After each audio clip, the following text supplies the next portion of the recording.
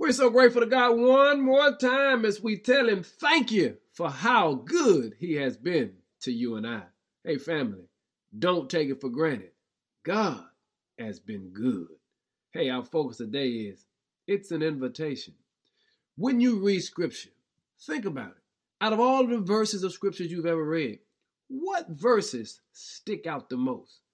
I've heard so many say it's Psalm 23. I've heard others say it was John 3:16. But I need you to take a moment and read this passage found in 2 Corinthians chapter 6, verse 18. Here's what it says. I will be a father to you. Did you hear that?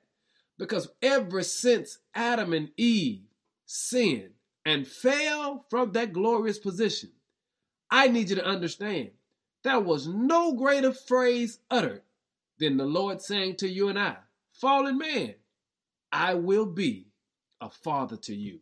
Here's what he was giving us. He was giving us an invitation. And think about it. We didn't deserve it. But God loves us so much that he'll give those that don't deserve it an invitation. Let me say it one more time.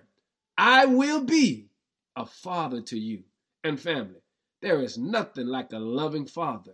I'm talking about our heavenly Father that makes sure that whatever we need, he is there to provide.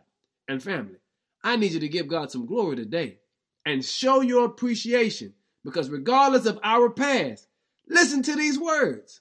I will be a father to you.